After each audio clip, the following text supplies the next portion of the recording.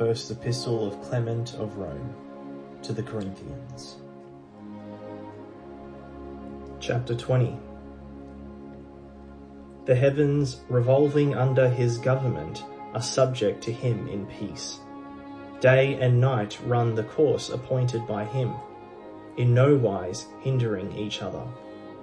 The sun and moon, with the companies of the stars, roll on in harmony according to his command, within their prescribed limits and without any deviation.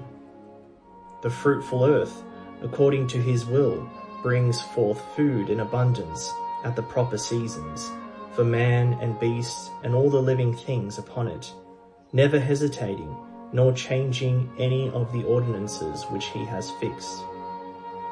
The unsearchable places of abysses and the indescribable arrangements of the lower world are restrained by the same laws. The vast, unmeasurable sea, gathered together by his working into various basins, never passes beyond the bounds placed around it, but does as he has commanded. For he said, "Thus far shalt thou come, and thy waves shall be broken within thee."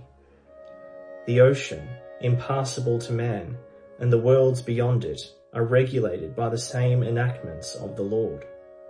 The seasons of spring, summer, autumn, and winter peaceably give place to one another. The winds in their several quarters fulfill at the proper time their service without hindrance. The ever-flowing fountains, formed both for enjoyment and health, furnish without fail their breasts for the life of men. The very smallest of living beings meet together in peace and concord.